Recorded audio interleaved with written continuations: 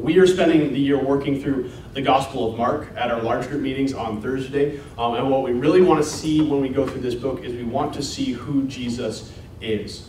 And everyone knows about Jesus. People are aware of a man named Jesus. Even those who claim to be Christians know that they have this sense where they know Jesus. I can tell you, in working at a church for 7 years, I've had multiple people, more than you would think, come up and repent.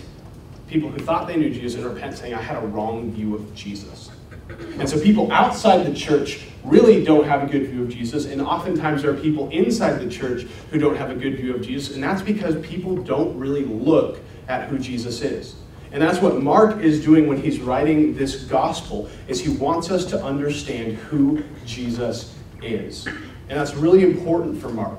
And last week, we saw Mark give us 3 stories of Jesus' life, 3 interactions Jesus had, and it helped us shape the purpose for why Jesus came. Why did Jesus come? And this week, we're going to continue to kind of look at that purpose of why Jesus came, but we're going to do it in a little bit more specific of a way. Last week, we looked at Romans 8, and there's a really important verse in Romans 8, and a really important 2 words in Romans 8, verse 3. And so this is what it says. For God has done what the law, weakened by flesh, could not do, by sending his own Son, that's Jesus, in the likeness of sinful flesh, and for sin, he condemned sin in the flesh. And there's something, Romans 8 is a significant chapter in the Bible for what it talks about. But there are 2 words in that verse we read which are drastically important to our understanding of why Jesus came. It says, Jesus came for sin. For sin.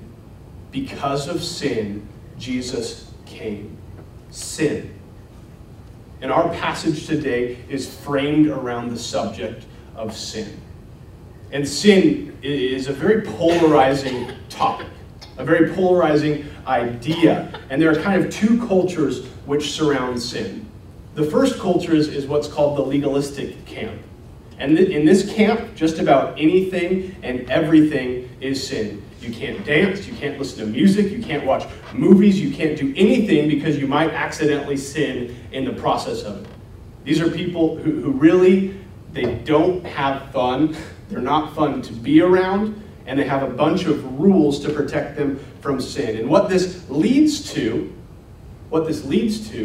is people who think that they have the ability to protect themselves or purify themselves from sin by distancing themselves from it. They think by removing themselves from places where sin happens or content which might be sinful, they are purifying themselves from sin. And for the legalist, sin is a really big idea. It's heavy, it's big, they know about it, they think about it, they have a great awareness of sin, and they do everything in their power to avoid it. And some of you may be raised in backgrounds where this is really familiar to you. You get this culture of legalism. And it's to this kind of culture that Jesus is ministering to while he was here on earth. And so that's the first camp. And that was the camp that Jesus was primarily working with when he was alive on earth. But the second camp is the liberalist camp. And so I went to my favorite lexicon today, which is Urban Dictionary, and I wanted to look up sin. What is sin according to Urban Dictionary? And the first definition that came up, and the definition that had the most thumbs up, was this: sin is good, dirty fun. And then one of the other most popular ones was sin is everything. You see, where legalists say everything is sinful, and they attempt to purify and distance themselves from that sin, the liberalists see everything as sinful and just don't want to be burdened by it, so they embrace it. Like, yeah, it's sin, whatever. I'm a sinner, right?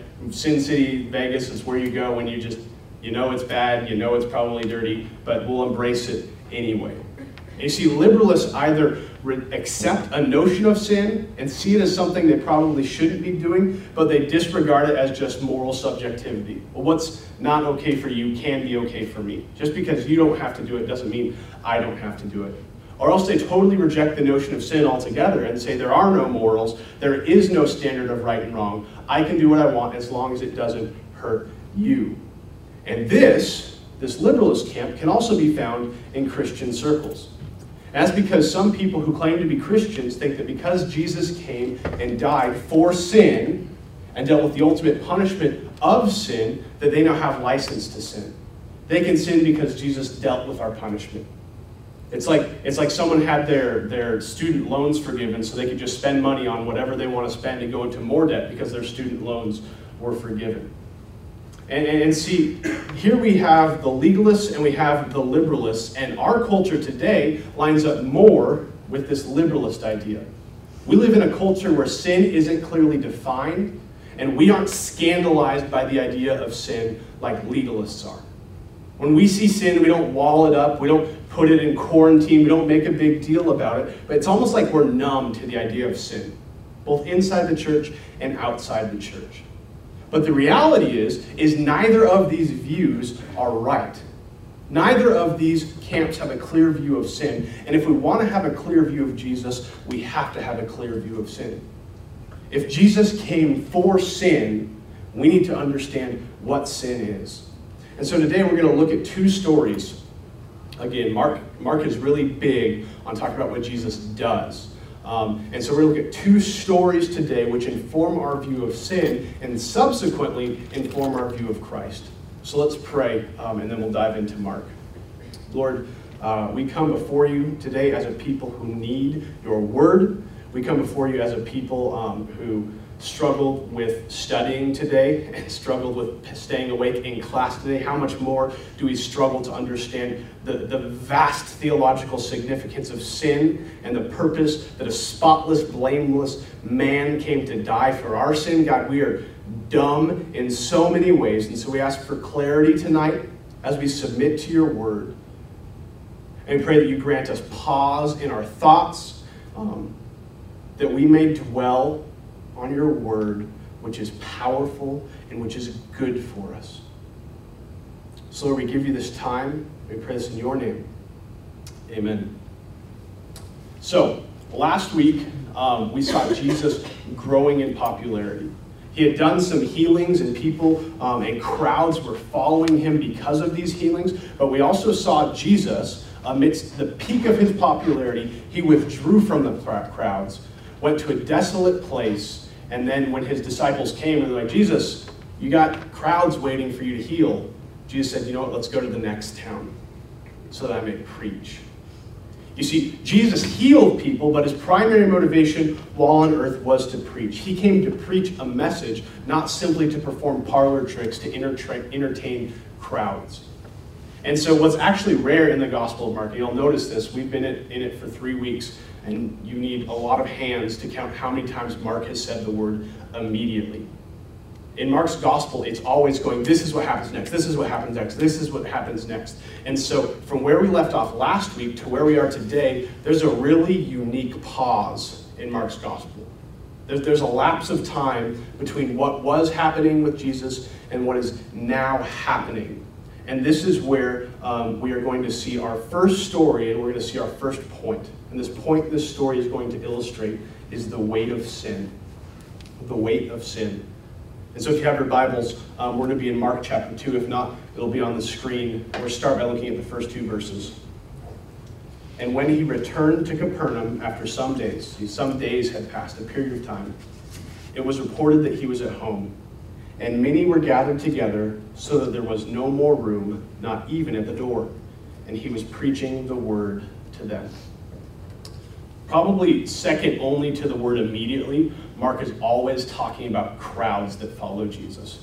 Crowds and multitudes and people crowding in around Jesus here. And maybe if you're a literature major in here, maybe you picked up, who were here last week, maybe you picked up on Mark's subtle clues about Jesus' popularity in this text. You see, if you look back at Mark 1:33, which we looked at last week, this is what Mark said. He said, and the whole city was gathered together at the door.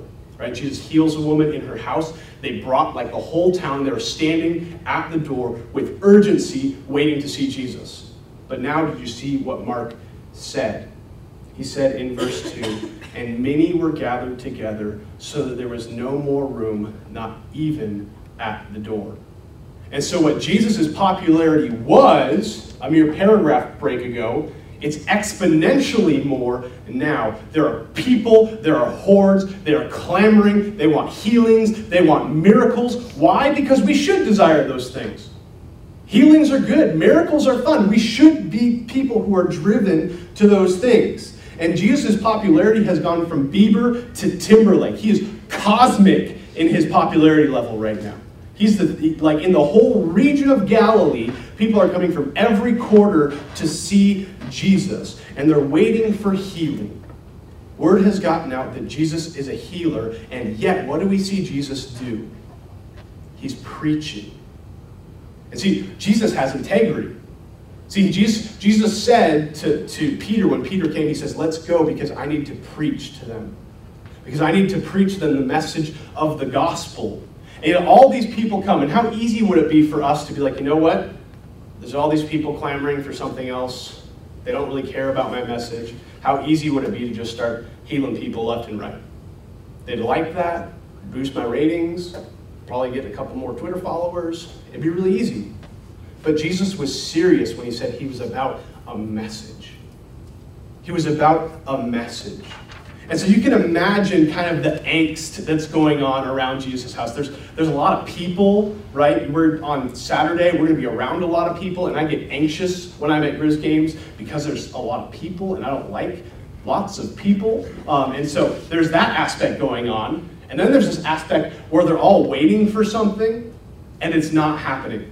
Right? Can you imagine? All right, this is in the Middle East, okay? Imagine how anxious we'll get if Saturday is 90 degrees like it was right now, and right, we're in the student section, so we're on the east side, and the sun's blaring down on us, and we're standing there for hours waiting for a football game, and it never happens.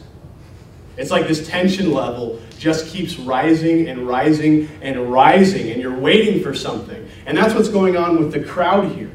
They're waiting for Jesus to do something, and Jesus is just talking. He's sharing the word with them. But then we meet some rabble-rousers. We meet some hardcore followers of Jesus. And we see this in Mark 2, verses 3 and 4. And they came. I love that. They don't even get a name. They just came. Who are they? Crazy people. Crazy people. And they came, bringing to him, that's Jesus, a paralytic carried by 4 men.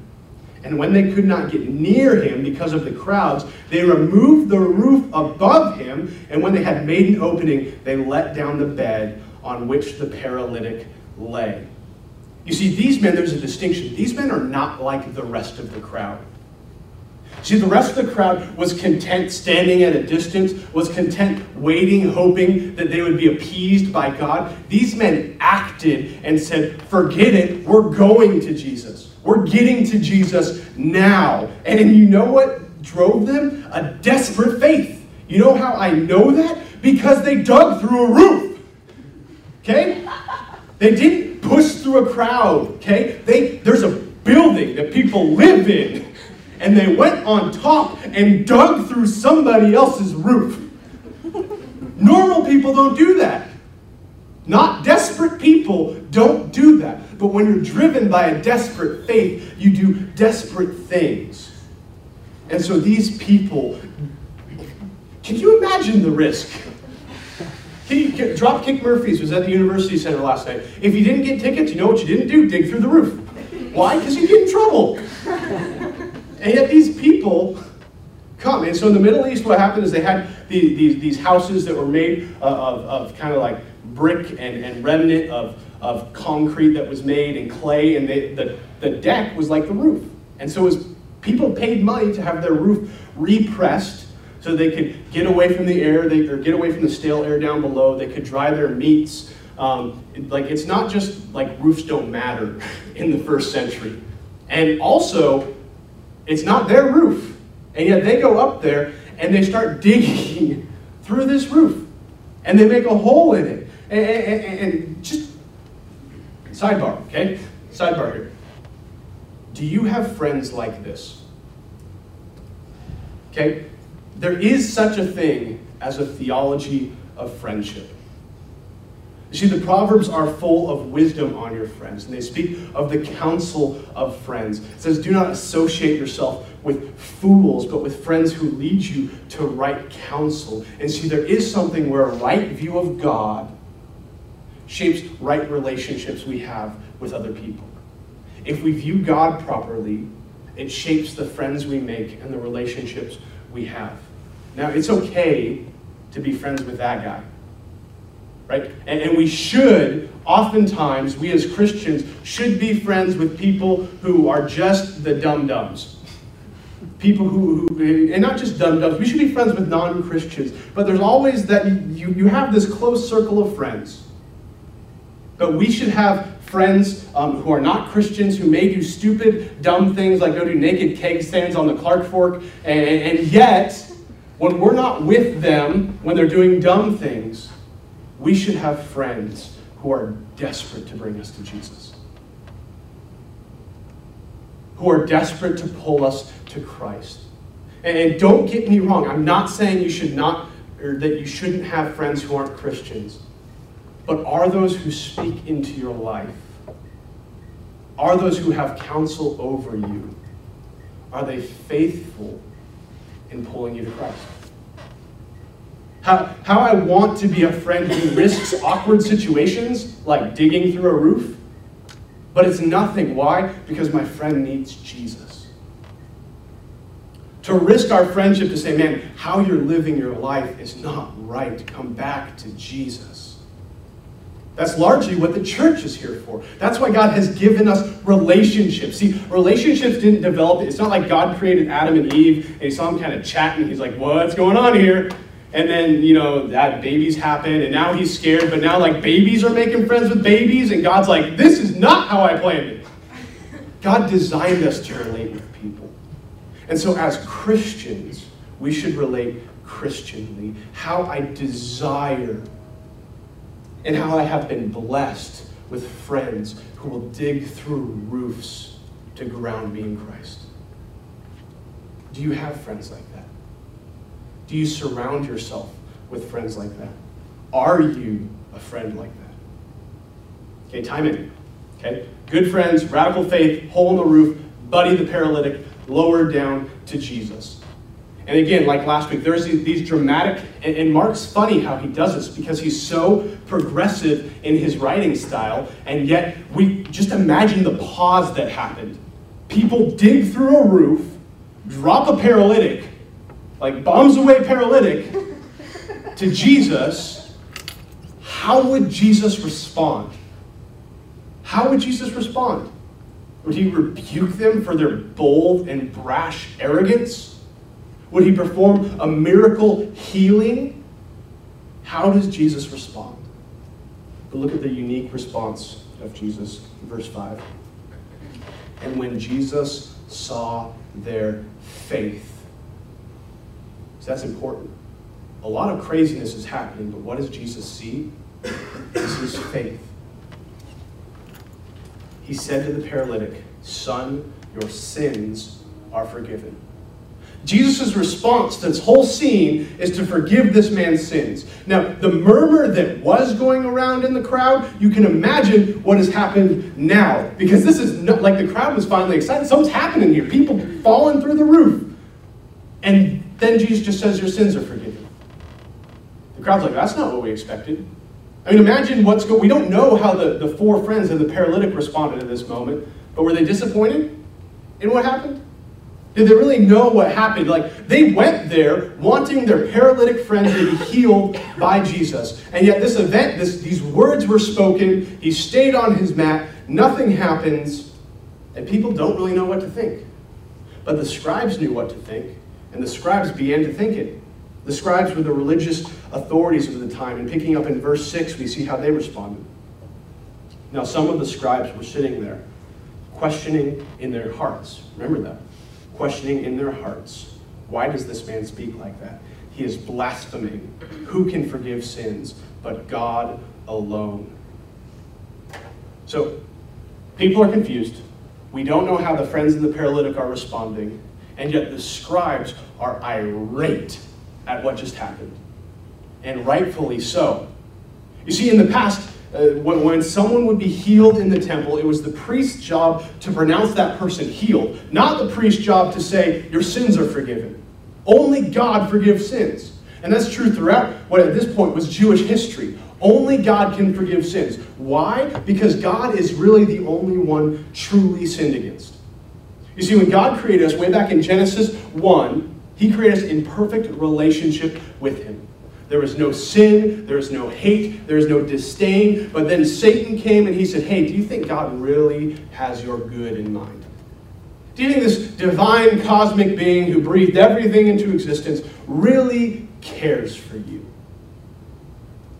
And Adam and Eve didn't.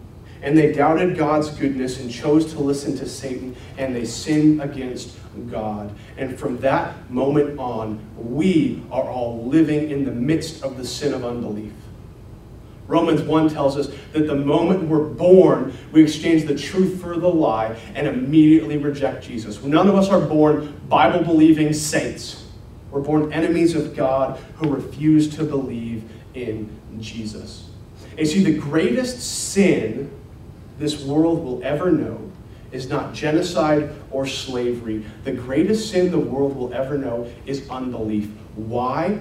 Genocide's horrible. Slavery's horrible. We're seeing in the Middle East horrible sins. But the only sin with an eternal consequence is unbelief.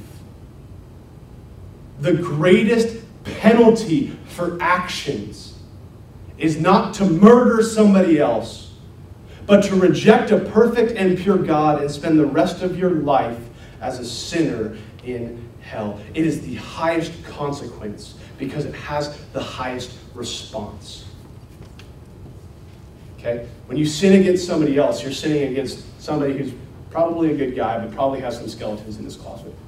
But when you sin against God, see, it's different. Think if someone were to, and it's going to sound funny when I say it, if someone were to walk up to my son, Owen, who's 2 years old, and just punch him in the face, people would be pretty upset. If someone were to walk up to Austin and punch him in the face, people would be weirded out, but probably less upset. Why? Austin's probably done something that's bad over the course of his life. He's a man, he can handle it. But because we have this perception that my 2-year-old son couldn't have possibly done anything to hurt me, that's the worst sin. How much more when it's a perfect and lovely being like God, and yet we sin against him in our unbelief. You see, our sin may hurt men, but our sin is always an attack on God's holiness. Our sins are against God. So what Jesus did here in forgiving sin, it is blasphemy. It is heresy. It is a bold-faced lie if Jesus is not God. If Jesus is just another man, we should tell this man to be silent. We should be mad. We should be livid. But Jesus is God. And I love how Jesus proves that in the next sentence, because here, the scribes are wondering in their hearts. In their hearts. They're like, how can this man forgive sins? Only God can forgive sins. And as they're pondering this in their hearts, look at what Jesus says to them. And immediately, Jesus, perceiving in his spirit that they questioned him, within themselves, said to them, why do you question these things in your hearts? Which is easier to say to the paralytic, your sins are forgiven? Or to say, rise, take up your bed and walk. But that you may know that the Son of Man has authority to forgive sins.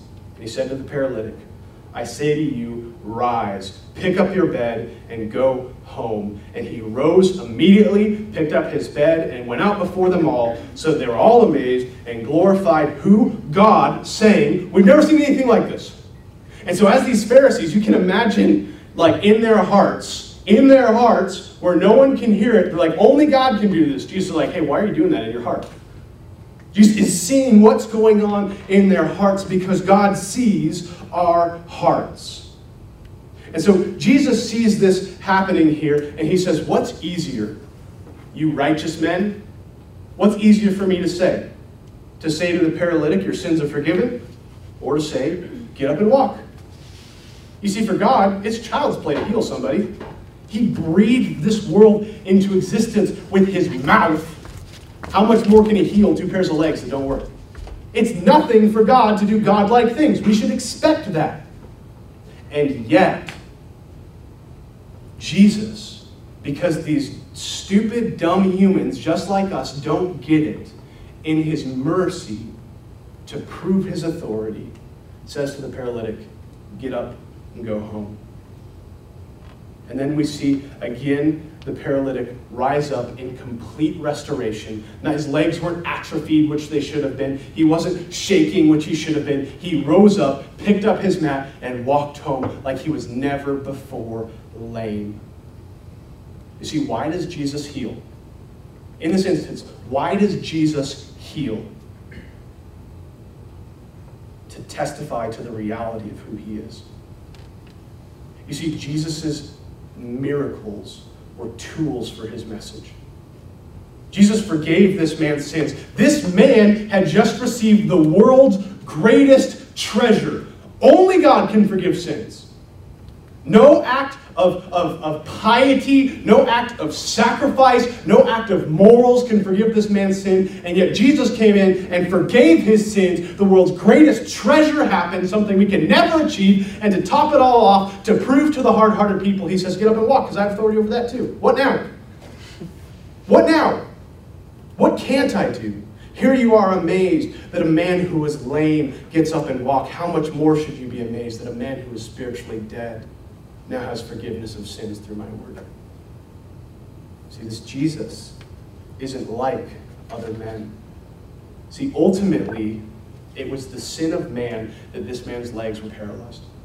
See, when God created us and we had a perfect relationship with him, there's no sickness, there's no paralytics, there's no cancer, there's no militant groups.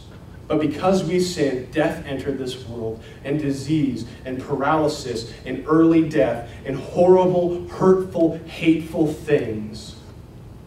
And we live in a world where we live with the consequence of sin. We live with the consequence of sin. We live in a dirty, broken world, and we'll encounter dirty, broken things. But Jesus proved he has not only the power to restore health, but Jesus, and Jesus alone, has the power to destroy the effects of sin altogether. And you see, one day, this brief outbreaking of a kingdom, this brief outbreaking where the laws of sin were broken and someone who was dead was made alive, that will be our reality. You see, for those who are in Christ, we will one day live in a world where we're not only free from the consequence of sin, we're free from the burden of it altogether. Where one day sin will be removed entirely, and no sickness and no pain and no tear will fall, because we live in perfect relationship before the spotless Lamb of God. This is our hope and redemption. This is why Jesus performed his miracles, was to point to that. His miracles point to the fact that Jesus frees us from the weight of sin because he is God. Jesus frees us from sin. And this next story helps us understand a little bit more about not just what Jesus does. Jesus frees sinners, but he gives us his attitude towards those who are sinful. The second point we're going to look at tonight is the desire of a Savior. The desire of a Savior. Mark 2, verses 13 through 14. So again, Jesus is leaving. So immediately after this, he went out again beside the sea, and all the crowd was coming to them, and he was teaching them. You just can't escape Jesus' teaching. Jesus came for a reason, and he was sticking to it. And as he passed by, he saw Levi, the son of Alphaeus, sitting at the tax booth, and he said to him, "Follow me." And he rose and followed him. And so here we see Jesus calling another disciple, and the scene unfolds almost exactly like the scene we saw a couple weeks ago where Jesus called his first 4 disciples. Jesus walks by an unsuspecting person. He says, "Follow me." That person is immediately forced to respond to the call of Jesus. And because Jesus' call is effective and compulsive, he brings these people out of their current walk of life and changes them by calling them to follow him. And so in that sense, it's similar to what we saw with the first 4 disciples. But in another sense, it's completely different. Because the nature of Levi And if you've been at church on Sunday with us, and if you've been with Mark, you'll learn that like Bible names, you get like 8 of them. So Levi is also called Matthew, and he went on to be the disciple who wrote the Gospel of Matthew. So as I talk about Matthew, don't freak out because his name isn't in here. Levi is Matthew. And so Levi, as I say Levi, Matthew is a tax collector. Okay? And tax collectors in that day were hated by Jews. Okay? And not just hated, like, oh, taxes, oh, I hate taxes. It's like the Jewish law saw tax collectors as the equivalent of murderers. That's different than the IRS. Okay? We hate the IRS. We don't lump them in with murderers. And yet, what the tax collectors would do is because Jews refused to pay taxes directly to Rome because they didn't feel like they should religiously, they would appoint Jewish tax collectors who would then go, they would take money from the Jews, exorbitant amounts of money, pocket some for themselves, and then because a Jew is giving money to a Jew, that Jew would then betray Jewish law and give the rest of the money to the people who are oppressing and ruling over the Jews. Okay? Reasons for hate. 101. That person, we hate him. And realistically, if we stop and think about it, the closest parallel we can see to the occupation of tax collectors in Jesus' time are the scumbags who prey on senior citizens and mentally handicapped people by calling and emailing them to invest in something or to buy some product only to blatantly rob them of their money. And I have a grandma, and our family has a friend who's mentally handicapped who has been victimized by both. And my mom has called those people and been like, who are you that you would do this? And this is Matthew. And Jesus just called this sleazebag into fellowship with him. And not just fellowship with him. Jesus called him to be a disciple, and not lowercase d disciple, the disciple, one of the 12 disciples who, if you were with us on church on Sunday, we saw the importance of that 12, so much so that after Judas hung himself after he betrayed Jesus, the disciples got together, and the first order of the early church was to appoint a 12th. Okay, this is a big deal that Matthew just got made a disciple. It's pretty scandalous here, but it gets worse. Look at what happens. Verse 15. As he reclined at the table in his house, many tax collectors and sinners were reclining with Jesus and his disciples, for there are many who followed him. And there's a lot that just happened between verses 14 and 15. Luke fills us in a little bit in his gospel, where he says this in Luke 5, verse 29. And Levi, that's Matthew, made him a great feast in his house. And there was a large company of tax collectors and others reclining at his table with him. So Matthew, Jesus calls Matthew. What does Matthew do? He immediately leaves his tax booth. He leaves his debauchery. He leaves his sinful life. But he is so overwhelmed by Jesus, who called him into fellowship, that all he wants to do is celebrate. But the only people who want to celebrate with Matthew are thieves and scoundrels like Matthew. And so Matthew goes and calls his only friends and throws a party. Why? Because Jesus has called him into fellowship with him. And now Jesus, rather than choosing to be like, I don't do it with those people, Jesus goes and he's reclining at a table having fellowship with the worst of sinners. This is scandalous. This is big. And you see how the scribes responded here. Chapter 2, verse 16. And the scribes of the Pharisees, when they saw that he was eating with tax collectors and sinners, I have this picture like, where are these people? Like, Jesus inside a house, are they just like so obsessed with Jesus? They're like just outside the windows, like, is this normal? Do you think they see us? And so anyways, the scribes are just hounding Jesus at this point, and they see him in there, and they say, who is this that's eating with sinners and tax collectors? And said to his disciples, and so the scribes are saying to Jesus' disciples, why does he eat with tax collectors and sinners? And see, this is scandalous because it's not just like Jesus is a good time party-goer guy and he happens to roll in the party-going scene. It's like Jesus had become a pretty well-known, as we've seen, miracle worker, but he's also a very well-known teacher in the synagogues. People respected Jesus. Jesus was one who elaborated on the Old Testament law much as the scribes did. And scribes and teachers of the law, they fall in that legalist camp. They do not associate with sinners. And if Jesus was a teacher of the law, he should never even enter into that house, let alone fellowship with these people. It was a scandal equivalent of Mother Teresa, who spent her time working with orphans, going to a casino run by the people who are trafficking children. And this is big. And so it's right that the scribes are upset about what's going on here.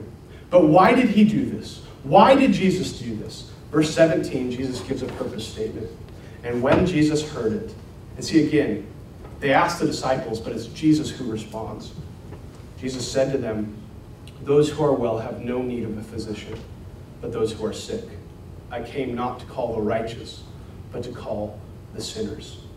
You see, Jesus rebukes the legalistic scribes, and he says, I've come for the sick. I've come for those who are dead in their sin, because it's exactly the unrighteous who need me. Jesus said, as boldly as you can say it, I have come for sinners.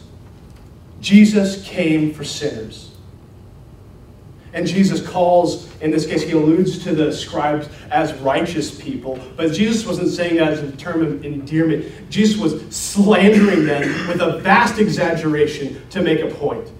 Because he's not calling them righteous. He's mocking them in a false righteousness that they have. Paul, in Romans 3, quotes a psalm in verses 10 through 12 where he says this. Romans 3, not Romans 10, which is where I am. As it is written, no one is righteous. No, not one. No one understands. No one seeks for God. All have turned aside. Together they have become worthless. No one does good, not even one. No one is righteous. That's the sin of pervasive unbelief that we are born into. None of us are born good people. Not your grandma, not your great aunt, not Monty. No one is born good. Monty was for my son, who's not here, but he loves Monty. No one is righteous except for God. No one. The legalists need Jesus, and the liberalists need Jesus, because your righteousness won't save you on the legalist end, and your ignorance won't save you on the liberalist end. Jesus will save you. Jesus forgives. You must believe in Jesus. And in the same way the scribes were shocked, like in their gut, shocked that Jesus was hanging out with sinners, it was because they had a wrong view of him. Yet, I think oftentimes we're not shocked enough at Jesus hanging with sinners because we have a wrong view of Jesus. You see, in today's church culture, it's hip to say Jesus is a friend of sinners. And it's hip in one sense because it's biblical. But oftentimes we use this Jesus chumming it up with sinners as an excuse, because Jesus didn't befriend sinners because their sin was not offensive to him. Jesus befriended sinners because he knew they were numb to their own disease. Jesus befriended sinners because sinners would have never befriended Jesus. Jesus hates sin, and sinners who are left to die in their sinfulness will not know the love of Jesus. They will know the wrath of God. But here we see Jesus dining with and lounging with the sick, not because it makes a better story, not because it makes Jesus more acceptable, not because it makes Jesus more palatable to a diverse economy of people. Jesus came to the sinners because the sinners needed Jesus. That's why Jesus went there. Jesus came to those who were dying. He came to those who needed repentance, and he called them.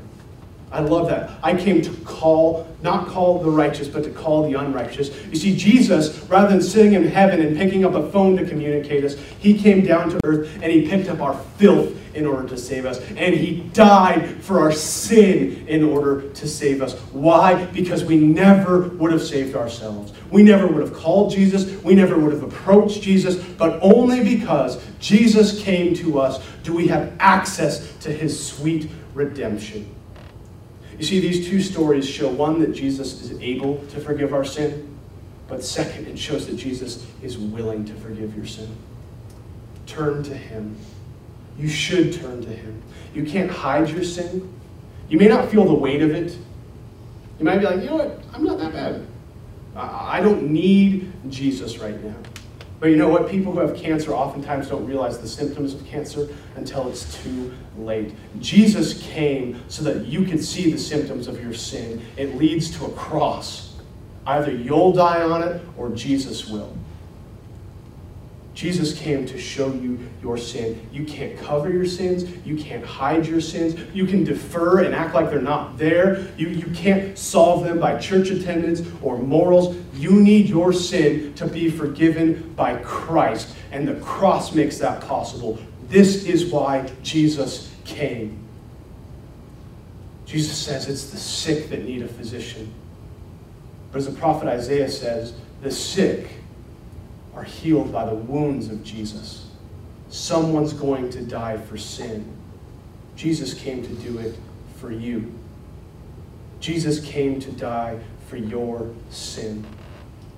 And so you Christians, don't see Jesus' actions as an affirmation that sin, even at the smallest amount, is okay, but rather see Jesus' incarnation, the need that Jesus had to come to earth and take on flesh. See that as the clearest picture that sin is not okay. Not now, not never. Not in the little bit, not in the lot bit. And that sin needs to be put to death. That you cannot have sin in your heart. And by the power of Christ and his resurrection and victory over it, we seek to put sin to death. But also, in looking at this, let's not be legalistic in our view of sin. But let's see what Jesus' actions did. Let his actions drive our mission. You see, we shouldn't be liberalist towards sin, but we shouldn't be legalistic with it either. Jesus didn't remove himself from sinners entirely. And yet, in going to sinners, he never compromised his message, and he never compromised his actions. You should not compromise your message. You should not compromise your actions, but you should engage those who are not believers with Jesus Christ. Why? Because Jesus engaged you when you were not a believer in Jesus Christ. Are you willing to do that? The only point of application there is today is, what is your view of sin? How do you view sin? And then the sub-question of that is, in however you classify your view of sin, do you see Jesus as the only one who can forgive it? Do you see Jesus as the only one who made a way for you to have life out of the death that sin brought? And if you can answer those questions, Mark's done his job. And so I want to pray that Jesus gives us clarity for sin, and I want to celebrate the gospel in song as we close. Lord, you say that those who do not worship you are blinded as if a veil is over our face. And so we ask, Lord, in this moment that you lift a veil. That if we've never seen Jesus at all, that you may grant us the ability to see him for the first time. And Lord, I pray for those who have seen Jesus, that you give us an even clearer picture of our sin, so that we may see the infinite weight of Jesus who came and died for it in our place, so that we may have life. And we thank you that out of pity and out of your great love and compassion, you came to those who were sick, not to shun us, not to destroy us, but to offer us salvation through your Son who was murdered for sin in our place. Lord, make us respond rightly to who Jesus is. I pray this in your name. Amen.